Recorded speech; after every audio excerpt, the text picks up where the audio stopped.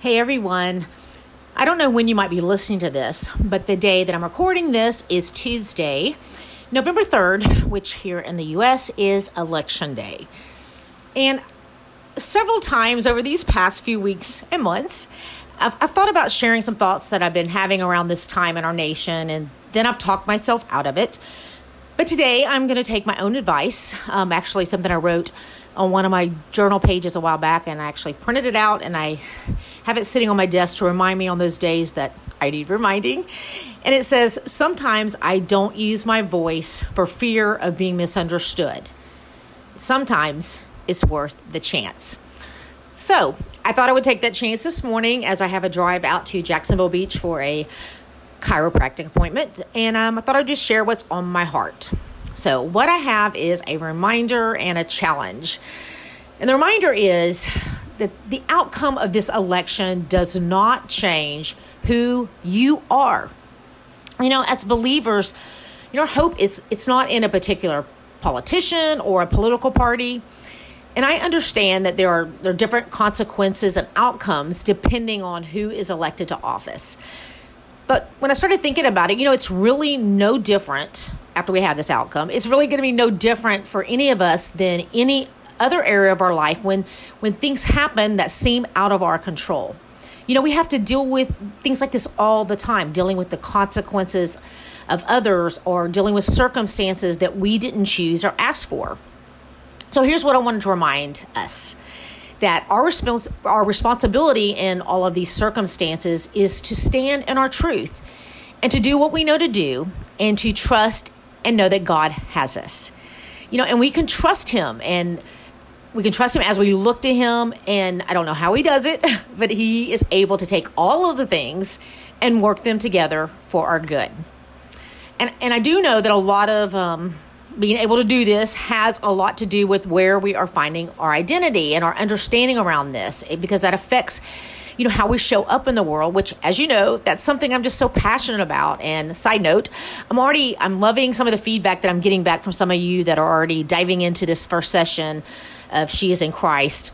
And I'll drop a link to where you can find that session in the show notes if you're interested in learning more about that. But today, if you're feeling like you're all over the place and being driven by news reports and opinions of celebrities and whoever else it is that you're listening to, then I'm guessing you're feeling pretty anxious right now.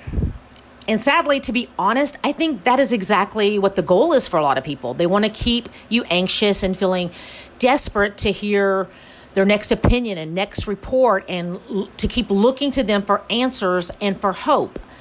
But guess what? They don't have it. You do. Ultimate hope is only found when we stay rooted in Christ. He is our life source and our light source. So I just want us to be that light source in this moment and to not live in fear, no matter what the outcome.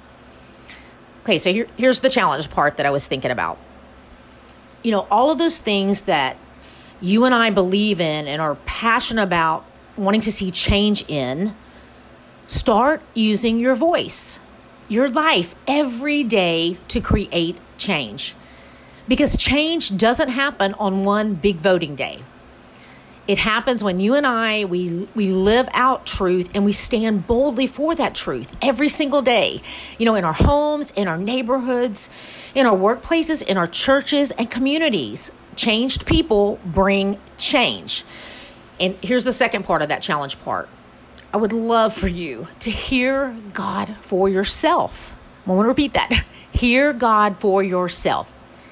Don't get sucked into picking sides and just listening to everybody else's opinion and thinking things have to be done in a certain way by a particular group of people. As much as some people would love you to believe in this time, this is not an us versus them moment. We are all in this together.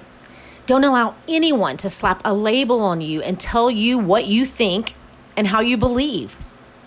God can, and He is speaking to you. And He isn't calling you to be a jerk and spew political opinions everywhere. What I do know is he is calling you to show up in your world and love your brothers and sisters. And you don't need a politician or a preacher to tell you how to do that. You know that unconditional love that he continues to give to you? That's it. Give it away every day. Okay, that's it. That's what I wanted to say. And I do want to pray over us before I go. So, Father, thank you for your love for us. We choose to right now in this moment to stop and breathe it in and be refreshed by it. Your perfect love. Thank you for your perfect love that drives away fear from our minds and our lives. And Father, I pray that you would help us, that when we feel that creeping back in, that fear, help us to be aware and to quickly take it captive and rest and stand in your love. We choose to trust in your goodness and our understanding that your ways, they're not our ways. And we choose to trust your ways over any opinion of any man, any woman. And we are looking to you to lead us and to guide us always. Amen. Love you guys. Hey, you. Thanks for listening. And if you would like to connect more, head over to SusanBeth.com and sign up, and you will be one of the first to find out about anything new. Plus, there's a special free download available just to say thanks. If something in this episode did speak to you, would you do me a favor and share it with a friend that you think it might resonate with as well? And until next time, keep showing up in the world just as God purposed you to do, because you being you is exactly what we all need.